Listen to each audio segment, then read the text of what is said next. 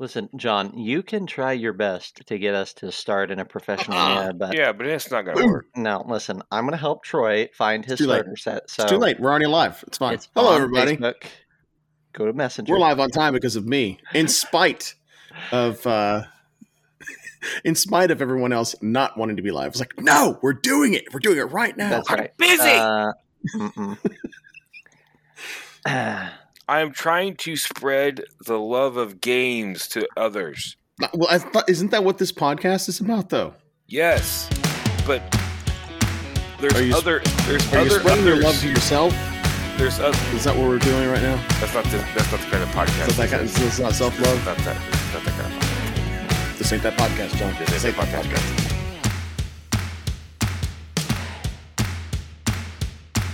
hello, and welcome to Geeks Camp, the home of RPG jargon and general tomfoolery.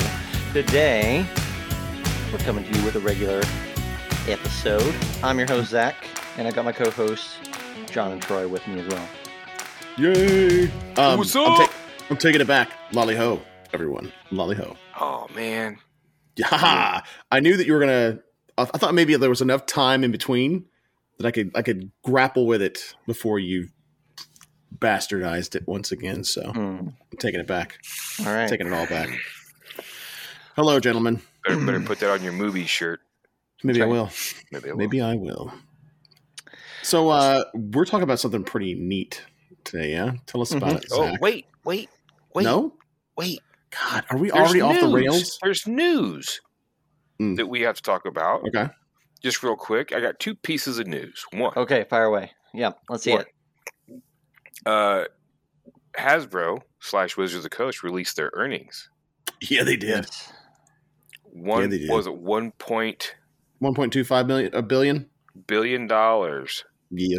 And that's not Hasbro. That is Wizards of the Coast. Yes. Which actually accounts for 72% of Hasbro's total earnings. Yeah. WotC. For last year. WotC. You were wondering why WotC is now its own division of Hasbro? Because it's pretty much Hasbro now. Yeah. So that's pretty impressive. Really well. So that kind of will dovetail, I guess, into what we're going to talk about here in a little bit. Also, news part 2. Friend of the show and D&D Beyond employee and lead designer Andrew is now a podcaster. Really? Yes. Oh, good for him. Is he competition? Do we have to crush him? No, the Artificer's Artificer's Portal, I believe, is the name of it. I have it somewhere, but I forgot where I put it. And he and Pat, who we also know from D&D Beyond, are the co-hosts of the show, and they will be interviewing other tech creators in the gamosphere. That's cool. Ooh. Wow. So I don't know much more than that. We were supposed to talk today, and he had a meeting that ran a little bit longer than he expected. But I did tell him that I would shout out to our crew that he would be launching this podcast very soon, and I will share the name and links and all that good stuff when it finally goes live. But so good on Andrew. He got bit by the podcast bug, and he was good at it, man. He had a lot. I still say it. He had fantastic insights that were absolutely intriguing and enthralling. So good for him. That's right. I'll be adding that to my podcast list. Craig says he's going to head there now because they sound a lot cooler. It's like, well, I was thinking the same thing. Way to go, Troy. You scared off the last 3 people that were listening to the show. Well, hey, what can I say? I'm going to go now. Bye, Troy. Well, what's going to be funny is that his video is going to spin all that long. All right, Zach, save us from ourselves. Well, yes. I was going to say, is there any other news that we should be talking about? I was going to note for our Kickstarter aficionados out there that there's kind of some big news in that side of things. the Ravensburger, the game publisher, has partnered along with GameFound. So that's kind of cool, and it'll bring some more eyeballs to the GameFound platform, and it brings some more clout to that platform as well. Mhm. So good for them. I'm curious to see how far that'll evolve. The other thing that I was going to note is you mentioned new podcaster. I met a new friend today, and I'm going to plug their podcast for half a second. I have not even listened to it, and I'm going to plug it. So be forewarned. But I was chatting with Sir Isaac Smith, who has a podcast called Business RPG. Business RPG is a business podcast for nerds that still don't know what they want to be when they grow up. It is him interviewing folks that run RPG businesses, and I think that's a cool idea. And I think he's got like 50 episodes. So I'm going to give that an earnest go because that sounds right up my alley, and I think it probably is up some of our listeners' alley as well. Yeah, I still don't know what I want to be when I grow up. So Yeah, you and me both. Exactly. So that's that side of things. Let's dive in. We've got a fun topic to talk about tonight. I say fun. I'm going to be honest. I think we have been kicking around this particular topic since the book came out, right? Mm-hmm. Since before, even really. Yeah, exactly. But I think it came down to, yes, we're going to talk about this book, but we're also going to talk about a general trend and maybe pitch it that way, because I don't know that we need to do a full review of this sucker.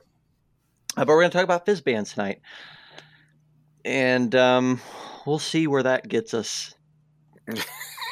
See what kind of trouble that gets us into. Sound like Zach. You sound so dejected just by. Well, shall we dive right in? Let's go. Let's do it. Where do you want to start first? Well, I don't. Can I be honest with you guys? Sure. Always. With our audience too, I think Fizban's like I was an earnest consumer of every book, and I think Fizban's is where I fell off the wagon. Not that I don't care about any books, it's just that I think I fell off I want to read or have an experience with every book that 5e WotC puts out for 5e. I just realized that like this book in particular and how it's presenting itself didn't really have anything. Like there's some cool art in here and there's some cool ideas. That's definitely true. But it just didn't have anything that grabbed me. And I realized that like maybe that was true before, but I always had a need to like, well, let's go mining. let's go hunt. And Fizban's I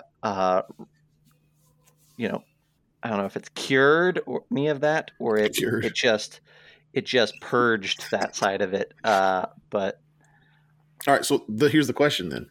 Let's start with that. What is it about this book that made you so unexcited about it? Yeah, and I think Troy's going to have some good stuff because we've talked some about this too. But I'm going to have something. I'm not poking the bear. No, but I'm poking the bear. Right now. I already know, but go ahead. Well, let me say this. I'm gonna maybe take it in a slightly different direction than what you know. I was really keyed up for a dragon book because dragons have been one of the biggest letdowns of 5e, right? Mm-hmm. They're just not like you can run a cool dragon encounter, but once you fought a dragon, you kind of fought a dragon in 5e, right? Mm-hmm. That's the problem I have with it. I think the abilities that a dragon typically has are reasonable, but there's no real variety. Right. And when Fizban's came out, I said, "Oh, they can't really go back and do red dragons again. They could, but they're not going to, or whatever colors. But they've got all these new things. They've got these gym dragons, and they've got these fairy dragons, and they've got I don't know a billion things, and they've got the shadow dragons and things. And I was like, this is where we're going to see their Dragon 2.0, where we're going to see, like, what can a dragon be that isn't the standard mold? And what if, now that they've had 6 years under their belt at WotC, kind of investigating how they want their system to be ran, how can they blow that up? And instead I kind of got, like, they're basically exactly the same. They just have, they still have bite attacks, they still have claw attacks, they still have their legendary actions that are basically the same. They still have 2 breath weapons. Those breath weapons do basically a condition effect and a damage by and large.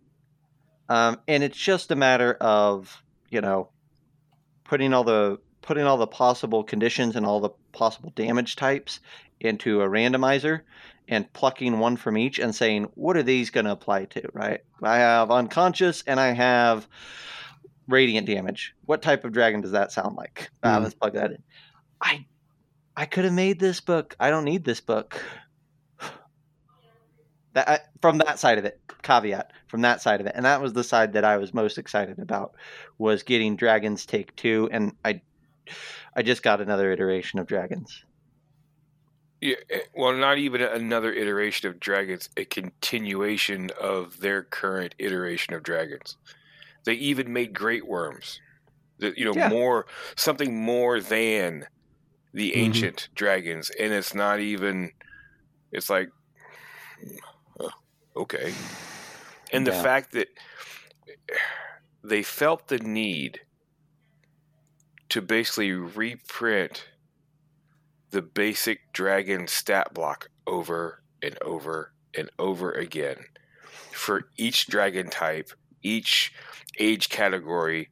And it's like, you ate up all of this page space giving me the same exact crap from the last one that you could have saved and given me more stuff, but you didn't. It's like, okay, we get it. All adult dragons can do A, B, and C. We get that. All their armor classes are in this range. We get that. Hit points in this range. We get that. Isn't that the kind of the modus operandi of WotC, though? That's nothing new. I mean, we've seen that, like, the retread and the reprint of the same stuff from one book to the next, as they have like the seed of an idea in one book that they end up fleshing out later on in another book, and by proxy, they end up just copying a bunch of crap from the previous book into a new book and calling it new. Yeah, but they're also out there, saying, "Hey, we're going to redo these things. We're going to give you new stat blocks. We're going to give you this new book." And I like. Hey, this is, I like some of the, like, they play around with some interesting abilities and stuff in some of their latest books. Not every creature is, rote, so to speak, right? Yeah. It's not that they can't be innovative; they are innovative in certain things. To like the minimalist extent. Well, yeah, and to various degrees, right? But here's a great example, right? You have the metallic great worm, right? And if you look at metallic great worm, it is exactly what you just said. Damage immunities, and it says, hey, if it's an acid or if it's a copper, they have acid immunity. Silver, cold. Brass and gold, they have fire immunity. Bronze, lightning. It's that easy, right?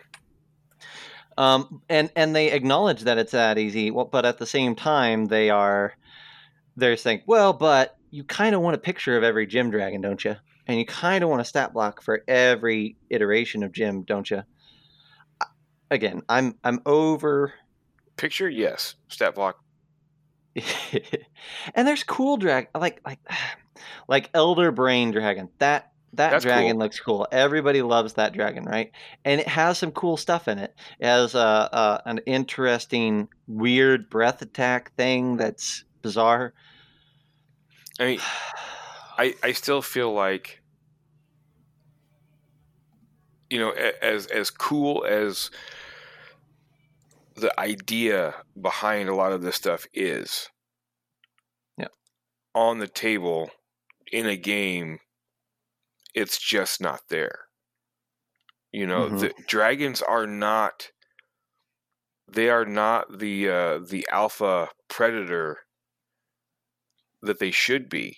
You know, the game is called Dungeons and Dragons. These things should be just absolutely badass in every way possible. Mm-hmm. And they're just another foe to fight, you know. Yeah. And like with CR, it just kind of, you know, whatever.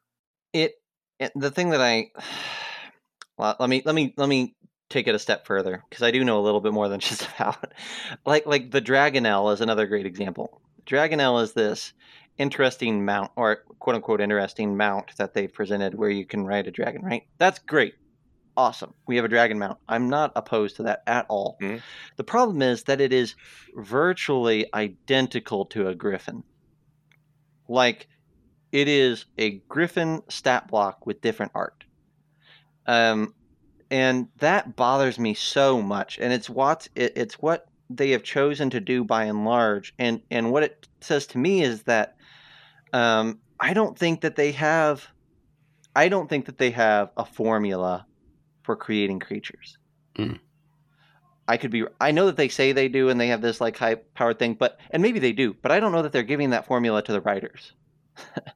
Because if you go onto D&D Beyond as an example, as an exercise, go onto D&D Beyond and look up wizard stat blocked NPCs, or in the monster section. What you'll find is that they're all clustered around the same CRs. Mm-hmm. Then go hunt for paladins. You're going to find that they're all clustered around the same CRs.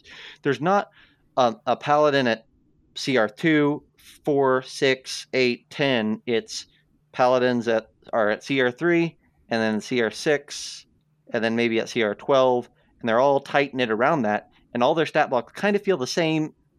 And I think, to me, that's just because when they're assigning these books to people, and I could be completely wrong, but it feels like they assign these books to people, and they task writers with, hey, write us some new monsters, give us something cool, give us something interesting, give us something that we don't have. And maybe there's a committee where they're sitting down and talking about what monsters they add in. But when it comes down to it, the person who is writing these stat blocks is either lazy, or they don't have the tool set to create something wholly original. And I would prefer to say that second one. I would prefer to say that they're not given a good tool set. It's just like, I don't need a Dragonelle. I have a Griffin, and I can call it a Dragonelle, and it's exactly the same thing. Make this creature something that, give it an ability, give it something weird, give it something funky that makes it a unique stat block for me. And yeah, so I don't know. I've taken too much of this this stream already, but that's probably about all I'm going to have to say about this. Okay, so let me ask you this: so monsters are only part of this. I mean, the bestiary is part of it, right? But if you break it down, part of it is going to be the rewrite of the history. Here we go. Right. The next bit's going to end up being the rewrite of the Dragonborn, which is going to follow some stuff that's we'll kind of dip into this a little bit from future design perspective and kind of the direction that they're trying to go in. And then you've got the subclass options that came in, which were, okay, like they're there. And then there's a lot of like stuff. There's some stuff about spells in there, which they're fine. The magic items didn't blow me away. It's just like, to me, it's like we should do a book on dragons, but they didn't really know exactly what they wanted to do in the whole, like from like a holistic standpoint. From your point, like whoever it was that was leading the charge on why this was a really important book, as opposed to, well, it's the market is screaming for dragons, so we should put more dragons in our books. Well, let's make a whole book about dragons, and let's make sure that we use the nostalgia bug. We'll throw Fizban in there, because all the deep lore nerds are going to appreciate that, and they'll all salivate. And we'll put a couple pictures of Laurel Anthalassa and Kitiara, and we'll mention Dragonlances and Draconians, and that'll bring all the Dragonlance nerds out from the woodshed to drool all over that. But at the same time, though, they didn't do a good. How do I say this? So with the stuff that was the old that they brought back into it, it was poorly translated. and the stuff that was, or either that or they tried to make it new and it was boring. Yeah. Or they didn't really know what to do with it, or they didn't understand the material.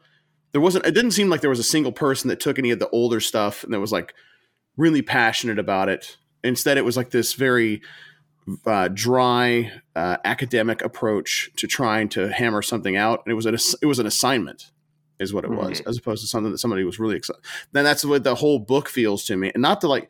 I'm sure they've got incredibly talented creators, and the last thing that I want to do is just sit here and pick everything apart and dissect it and crap all over somebody's work. And I'm not going to blame the creators specifically. It just doesn't. It seems like it's the MCU without Kevin Feige saying, "Here's how this thing needs to be built out." And I'm seeing that quite a bit. That's like a recurring theme with some of the books that have come out lately, and have made me unexcited about it. Is there's no overarching vision and a really strong vision that's driving it. Let me weld what I think Troy's about. I'm going to second guess what you're going to say here, but I think that there is a vision on display here. I think so. Oh, okay. So hopefully I think we're on the same track here, Troy. I think we are. I think the vision that is on display here is that we want to generalize the idea of dragons and kind of spread it out across all of our worlds. And we want to then, once they're all generalized, we want to compile, assimilate. And that's why we don't see anything weird or wonky. That's why they're not coming at us with anything new in that regard. That's why your beloved Dragonlance Draconians are kind of sterilized. All of it is, I think this book is meant to be completely, I was going to use a harsh word, but I won't. I think it's meant to be plug-inable in anything. Vanilla. Yes. Vanilla. Yeah. That's the right word for it. Right. I get what you're saying. They want it really homogenous. I get what you're saying. And that is a vision, I guess. That's kind of like but it's a really boring one. That's close to where I was thinking. So, but I hear what you're saying though, Zach. In that, yes, that I hear what you're saying, and I agree that that's probably the direction that they're trying to go in. But it was not exciting. It was like it was a really boring. It was as flat and as neutral. It was instead of vanilla, what we actually got were like saltine crackers. Without the salt. Just flat bread. You don't even get any salt. It's just, I mean, that's what happens when in any material that when you try to genericize it, you over genericize it, it becomes over processed and it becomes so bland because you're trying to you can't make it too flavorful because then it would fit into a specific mold and then you're not going to be able to push it into every single mold and get it close enough. It's like you should be able to the corners are so soft on the square that you can chew them off pretty easily and cram them into a round peg and a round hole, is what it feels like this was made to do, I guess. Yeah. All right, Troy, what was your take on it then? Okay, my biggest beef with the whole book, I don't care about the wimpy dragons, the draconians, the dragonelles, all that stuff, whatever. I kind of feel like monsters from WotC here lately, they're just filling space. There's nothing really new under the sun. They haven't really come up with anything cool and challenging. The design, like the stat block design, I like. Being able to take some of the different abilities and putting them directly in the action section so that you don't have to flip around and find spells and things like that. But my biggest beef with this whole book is, for some reason, somebody at WotC said, hey, we have all of these unique, cool, vibrant worlds out there.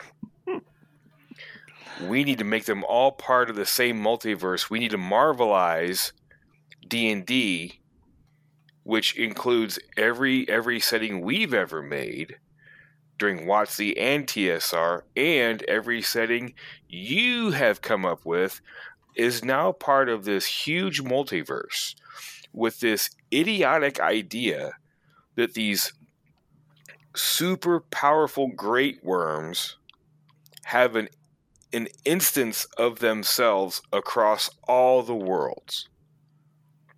And that's why they're so great.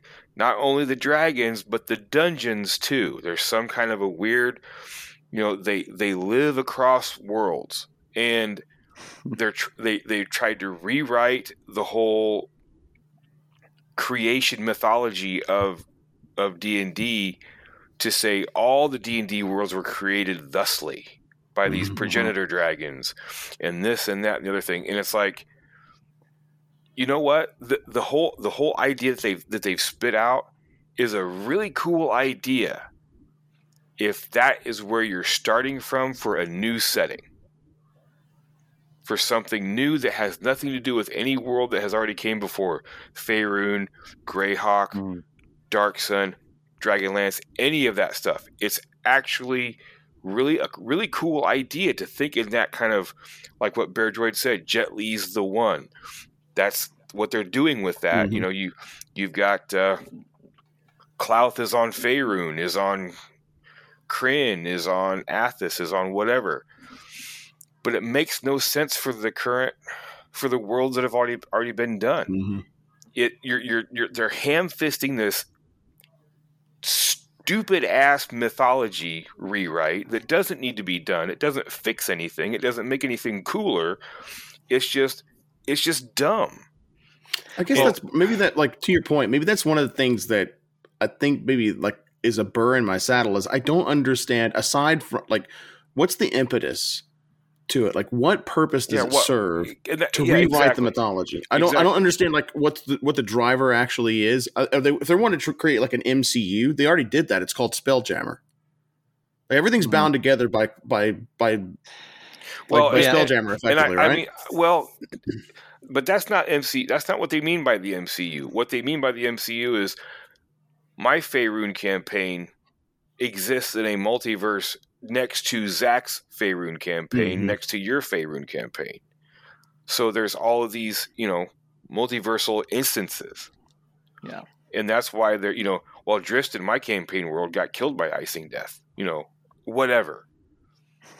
But and that's fine, but like, I guess with that, I don't need a book to tell me that. I don't need a book to tell me that. I still don't understand why does it need to cohese like that? Like it doesn't. It goes without saying, like, there can be one timeline, like D&D Prime, call it that, right? Yeah. Like, I don't think we really need, like, my stupid homebrew D&D game does not need to couple at all with the main thread, does it? I think that's what I'm confused by. Like, just the decision making on it. Even that concept of having these dragons that span different worlds and different instances of themselves, and not just on different Faeruns, but on all worlds, makes no sense. And like, you've already got these settings that have already been done, and there's already a massive amounts of backstory to them that don't have this as their creation mythos. And all you have to do is look to Dark Sun to see that this absolutely falls apart 100%, because there's only one dragon on Athos, and he's not actually a dragon. He is an ascended sorcerer king. So there are no red dragons, there are no silver dragons, there can be no Klauth on Athos. So you've suddenly painted yourself into a corner with this thought process. And I guess, the easy way for them to say is like, we just won't do Dark Sun. Or we may very well still get that wish.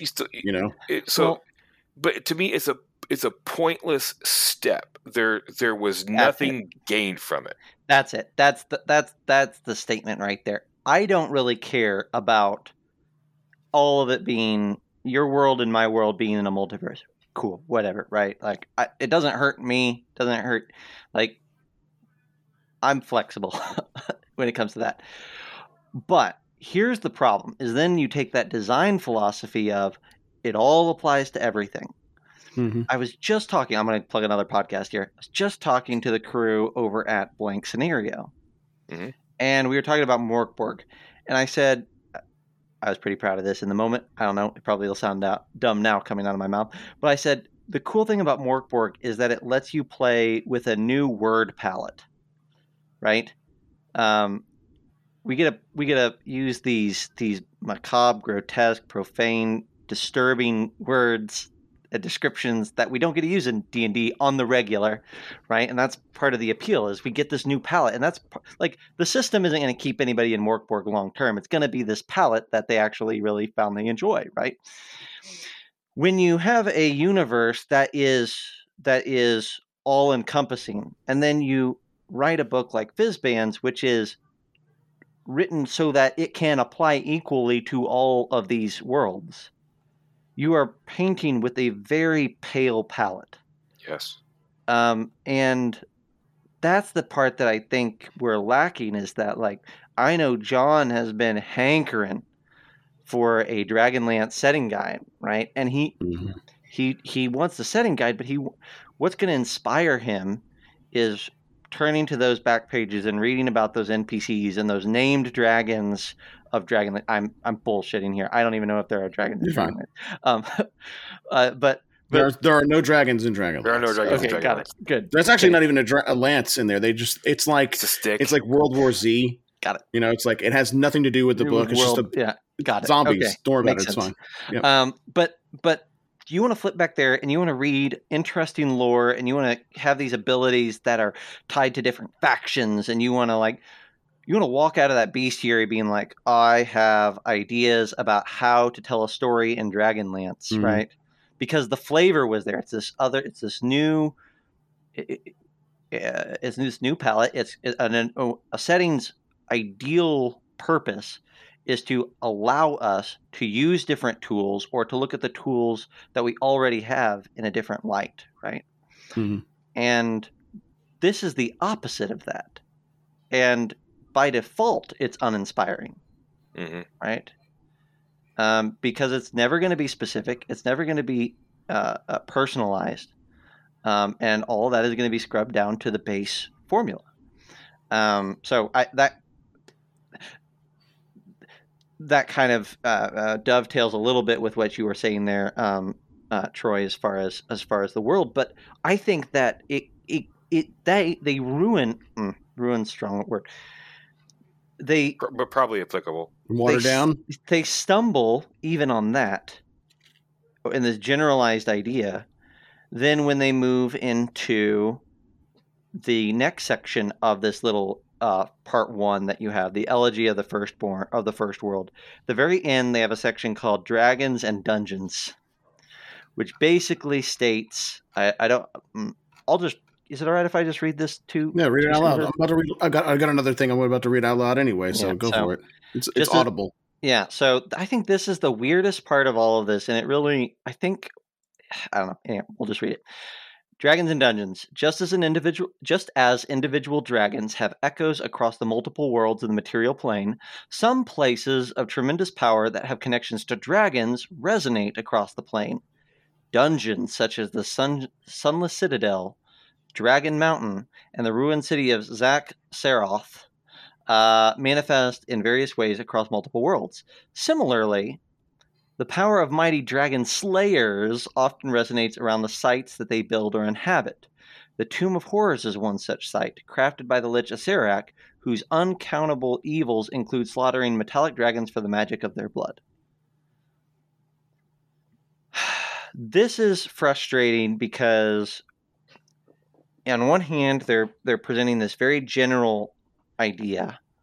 On the other hand, they're saying everyone's universe is part of the same universe.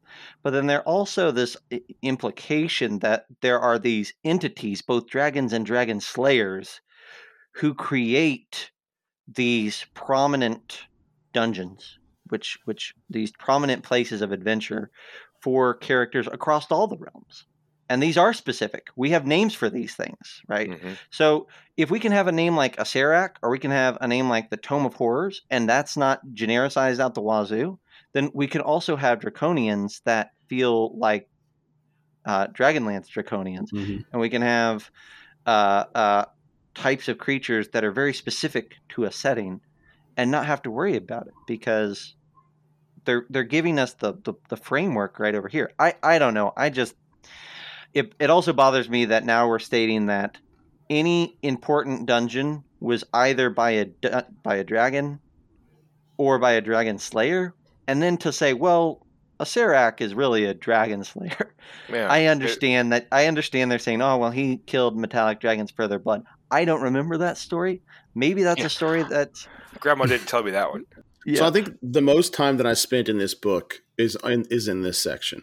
That I because I went through it pretty exhaustively for another show that I did with Jennifer Baldwin. And so this is where I kind of stuck on it because it was the most, I don't know, to me it felt like it was the most impactful part of it. A lot of this stuff is stuff that could be retconned, it could be repackaged later at a later date in Draconomicon 2 or whatever, right? But a lot of the mythology that they're trying to, the precedent is what I'm getting at, that they're setting with it is the mythology, which is, I'm big on mythologies. That's why one of the reasons why I love D&D in the first place is because of mythology, and the mythology is at my table versus what's kind of like the main thread. So I say all that to say this, that I'll do like a quick rundown, right? So in the beginning, they said that there's the first world that was created by Bahamut and Tiamat.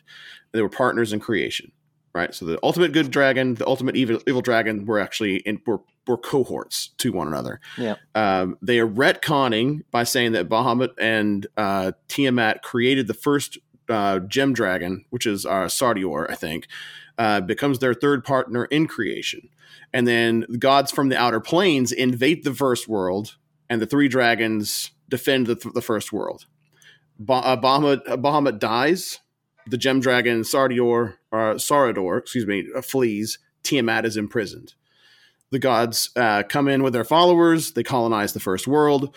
Bahamut tries to make peace from the invading gods, and he tries to get Tiamat's freedom.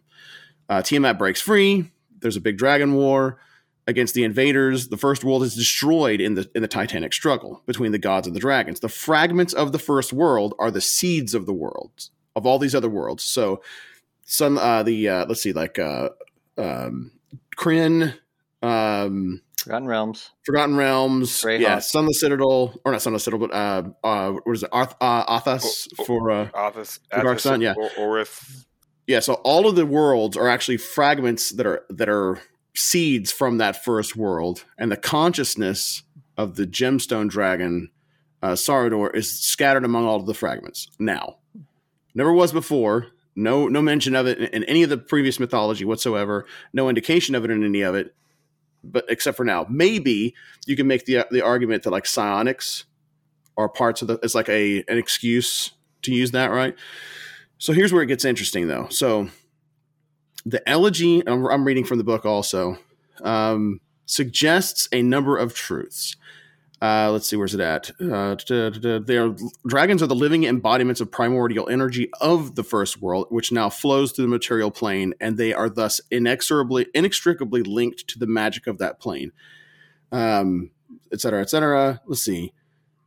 Where's it at? Sorry.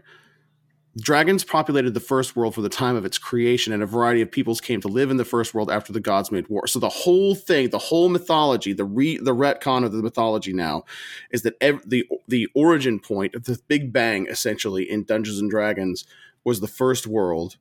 And that makes now dragons are the central protagonists in that fight, and that everything else is like colonization and invasion, and then fighting back against the colonization and destruction of the world.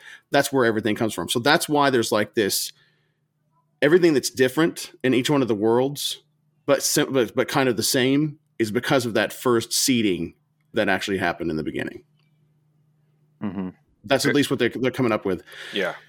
And not only do those chunks of the first world are the seeds for the published settings, mm-hmm. but those chunks are also the seeds for the world that you may have created, yes. your homebrew. Mm-hmm. And Bear Droid, you are on fire tonight, because I think this is the third or fourth time that you've said something that is like dead nuts correct. They're disempowering DMs with this garbage. Now, and I understand. I listen to Mike Shea. I love what he says. Don't let WotC dictate your enjoyment of this game. Because once you buy the book is yours. You can do whatever you want to with it. And I totally agree with that. My issue with this whole thing is the hubris of them doing it in the first place. The fact that they're saying, oh, yes, even your worlds are part of this. Well, no, and the hell they're not. Well, they say it even in this chapter, which I'm not going to go like read everything verbatim, but they even say that room is given to consider the new mythology as an interpretive myth. Yes. Rather than as a historical record. Yeah, that's exactly where I was even says that. But they've also already said that this is the story that they're going to continue to build from. They've also said that nothing that's ever been written before in any of the other books is canon for Dungeons and Dragons. Everything that's in the hardback books that have mechanical stuff tied to them, that's Dungeons and Dragons. Everything else is like what is the extended universe stuff? That may or may not even be like like the original Dragonlance Chronicles, the original, Forgotten Realm stuff, all of R.A. Salvatore stuff. That's what it's up on the block because none of that is considered canon anymore, and they're treating their own canon as non-canon. I think that for me, and I probably am running out of steam on my end. You guys can keep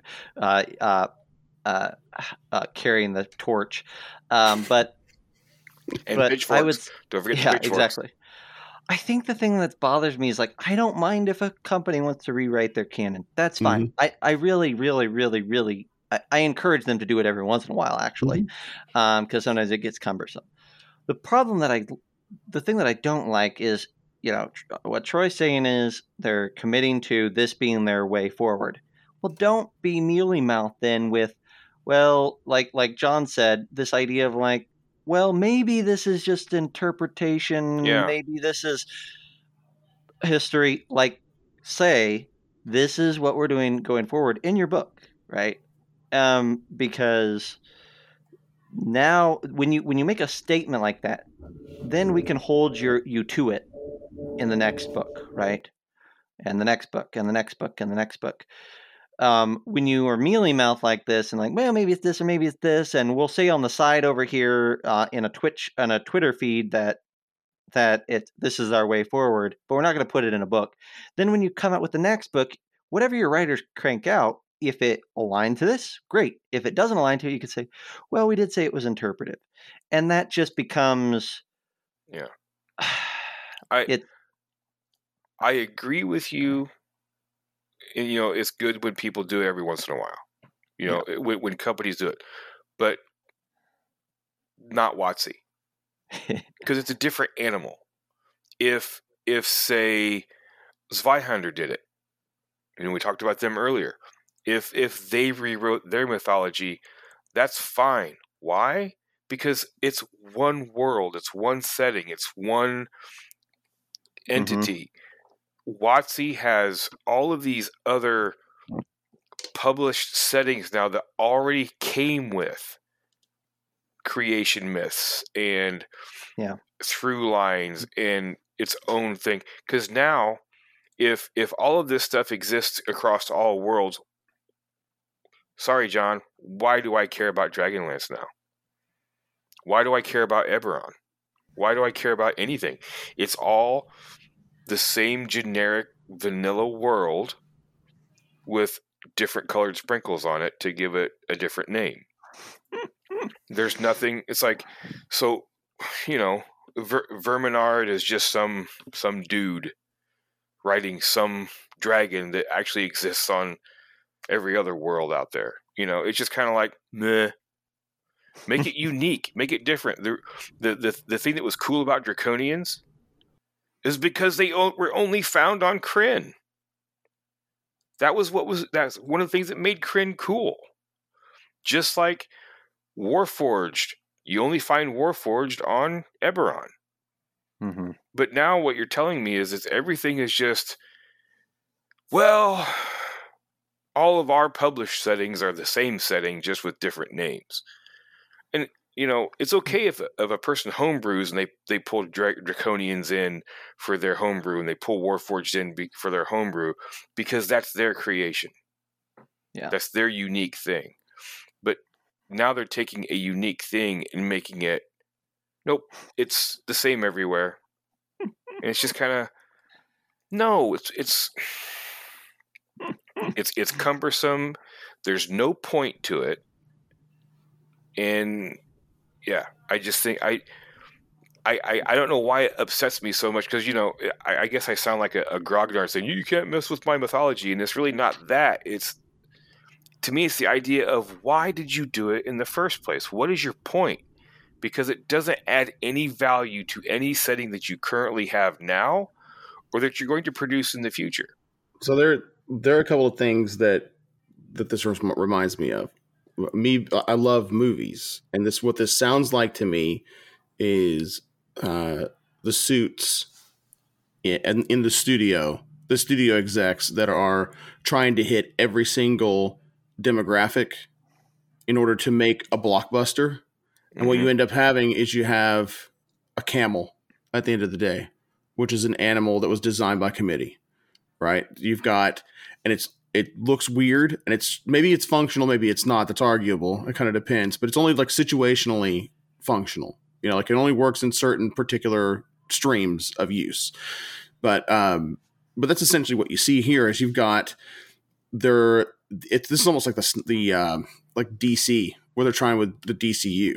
You know, they tried bringing in Snyder and having him run it. That didn't work out, and so now it's just like this haphazard mishmash of crap that is some of it's really, really interesting. And I'm not like, some of this that comes from this may be really interesting. There are actually some, like you said, there are really interesting thoughts and ideas that are in this book. This could be a really great book, and I'm sure that there are very talented people that are writing in it. But what they've done through this book is that they've not only have they made Dungeons and Dragons vanilla, they've made everything vanilla. Yes, and that's a bummer, because not only just for, like, I'm not even sitting here trying to hold the torch for Dragonlance in the slightest, because my games are not going to change at all at my damn table. Right? Yeah, I don't care. this has no effect on me. I'll run them however I want to. Then that's fine. Yeah. And that may be the auspice that the designers at WotC are going under, is like, for new players, whenever they come in.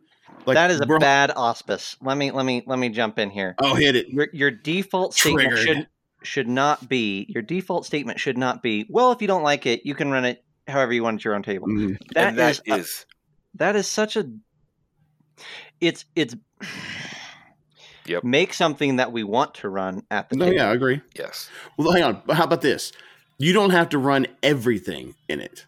It maybe is what they're thinking. Or would you? No, you're right. That's their. You know, if you walked up to one of the writers of this book today and said, "Man, I hate the fact that you did this. You know, my campaign this, my campaign Hopefully you don't that, do blah, this, blah, by blah. the way. Hopefully don't do that. Don't do this. Yeah, Be nice to the writers, artists that worked on this book. Be cool. And then they're going to look at you and they're going to say exactly that. Well, you know, if you don't like what we put in the book, you don't have to play it that way. No. Well, I would much rather have. I know it pisses me off whenever that happens to any of the fandoms that I'm into with movies. That's for sure.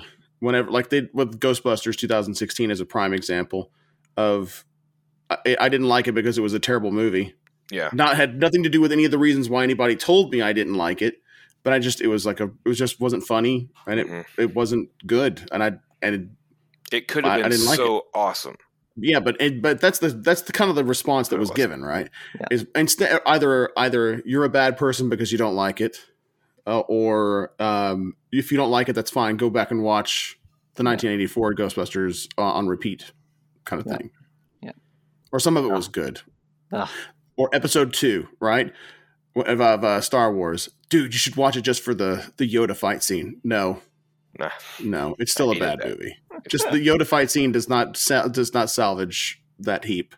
Sorry, doesn't work for me. No, I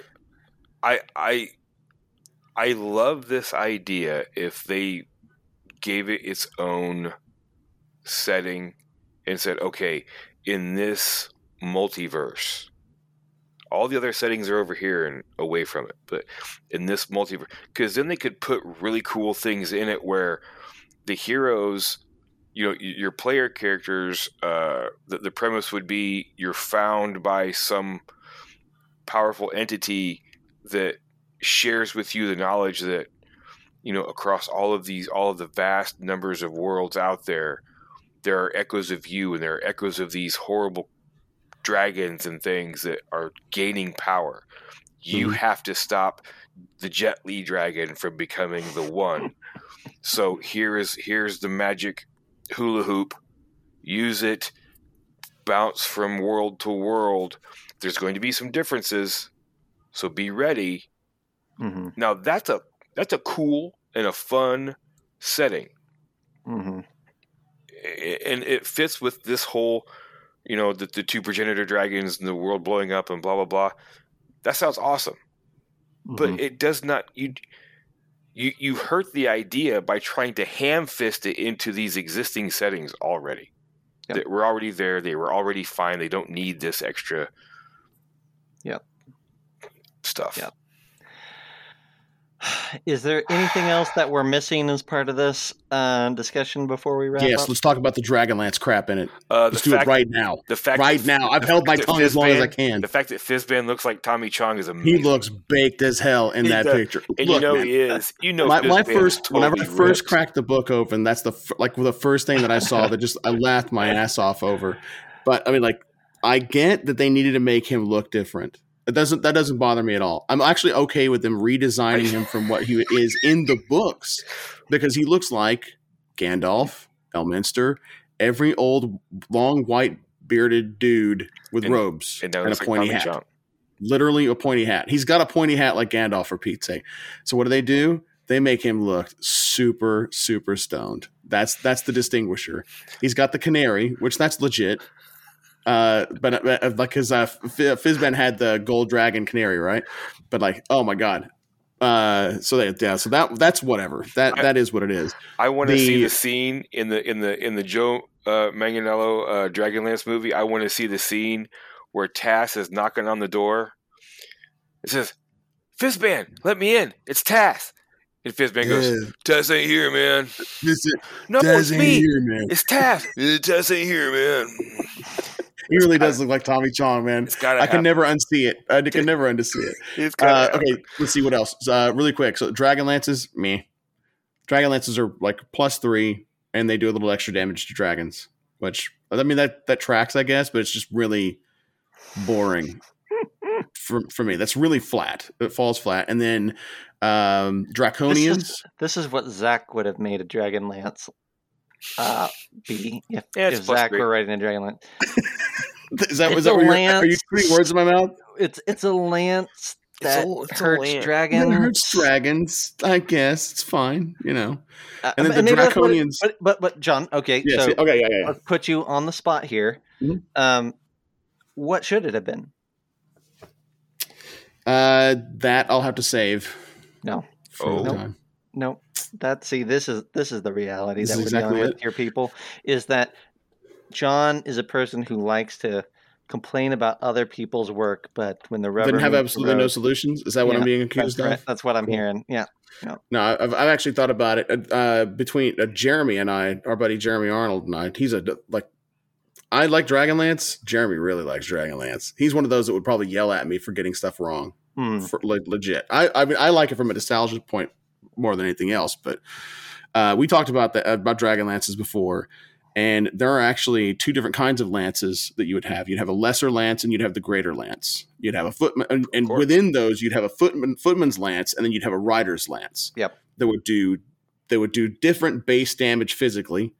Right. And then they would have different bonuses. Like a lesser lance would probably be like a +2 versus a greater lance, which would be a +3 on your attack and damage. You would have the does additional damage, like probably necrotic damage or radiant damage to a dragon, dependent upon that type. But you would also have stuff in there because, if you go old school, if you go that route, there is a Constitution save versus death for a dragon if they get struck by a Dragonlance. They used to I remember playing the old gold box games. There was a chance versus dying that every single dragon would take. Hang on a moment. That's like I would sign up for that all day. Now, I'm not saying that if this was a look at Bear Droid out here. He's dropping the dragon silver. Yeah. He's like that. Look at that. Boom. Yep. So what I would love, he's on what that. I would now love we're talking about creation, okay? The difference between lesser, okay, I could go on this all day long. Lesser Dragonlances versus greater, is dependent upon which combination of the Dragon Silver, that you got to have that, period, from the Dragon Mount. But if lesser Dragonlances only have either the Arm of Ergoth being used to make them, or the Hammer of Karas, but the greater Dragonlances have to have both, and the Dragon Silver in order to manufacture the lances. John, I can Can't do have this one all. without the other.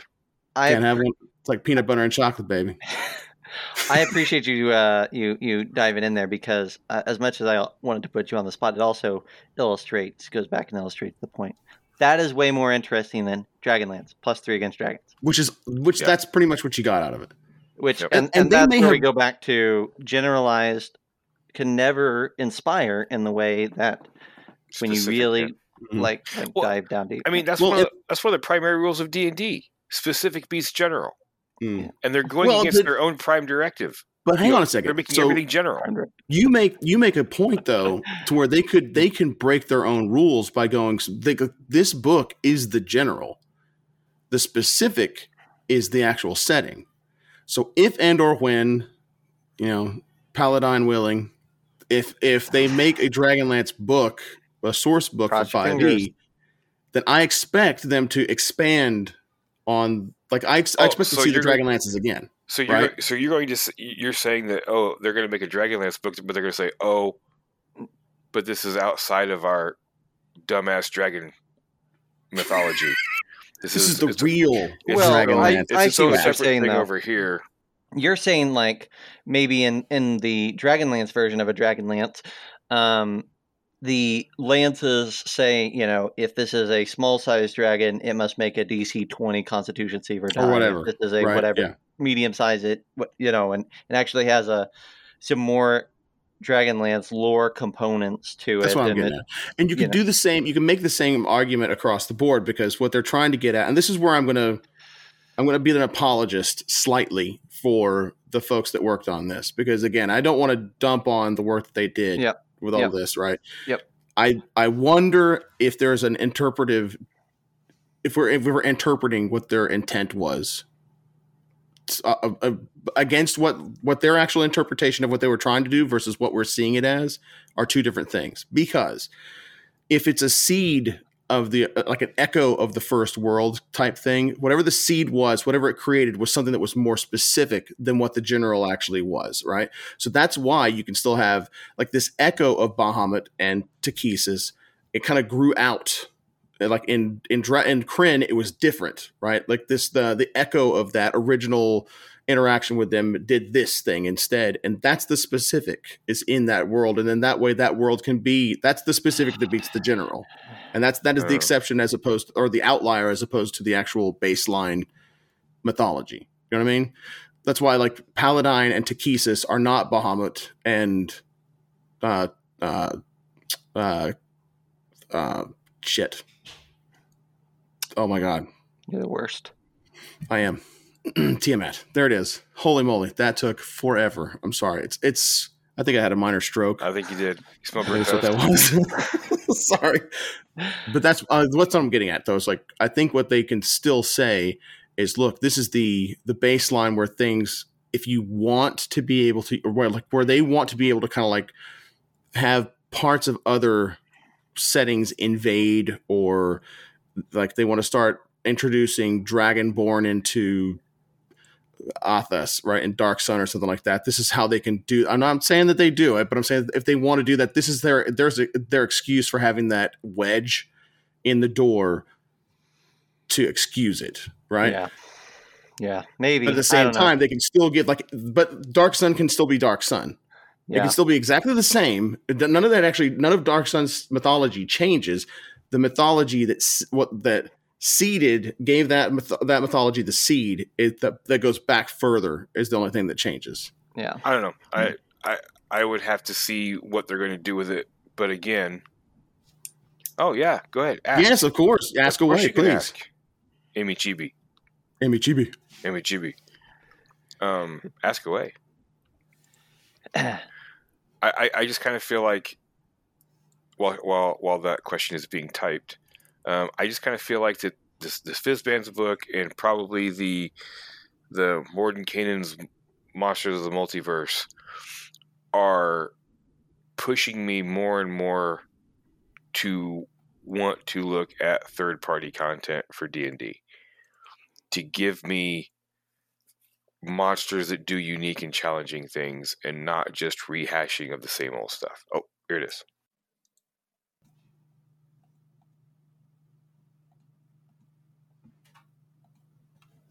Ooh, Multiverse of Madness let's trailer. have a conversation about that here shortly. Shall we call it? Shall we At this call point, I think this- we've flogged call this this? horse as much as we can, right? Absolutely, yeah. Before we go, I do want to go on record. I still again. It's a lot like Rime of the Frost Maiden. I like all those parts in that book. I don't like them put together. Very much the same with Fizban's. I like most of, the monsters are having more monsters is cool. If they would do wilder and crazier, more daring things in their design, I would like them better. But the ideas are cool. I just don't like the set dressing that they put it in. There you go. So the designers have done fantastic work. It's just when they put it together in the final product, it kind of like, ugh. Yeah. Well, here, let's do this. Let's call Chris it Perkins. Yeah. Let's wrap it up for this this slot, and we'll hit end on the record. Thanks to all the chat people. Thanks to John. Thanks to Troy, and we'll close down our recording and we'll answer this question for the live audience. So. All right. Y'all have a great game, everybody. Yep. Stay safe. Don't get too mad. This too shall pass. Hey, everyone. Thanks for listening. If you like this episode and you want to continue the conversation with us, go ahead and head on over to our Discord. There's a link in the show notes, and you can always shoot us a message on Facebook to get a link there as well. While you're at it, if you wouldn't mind, give us a like on Facebook, give us a subscription over here on your podcast feed, give us a review and some stars while you're at it. That would be awesome. That's the way we get in front of more people. And if you want to watch a live show, we're live almost every Sunday and Tuesday on Twitch and YouTube, and you can find links to all of that right there in the Discord. We'll see you next time.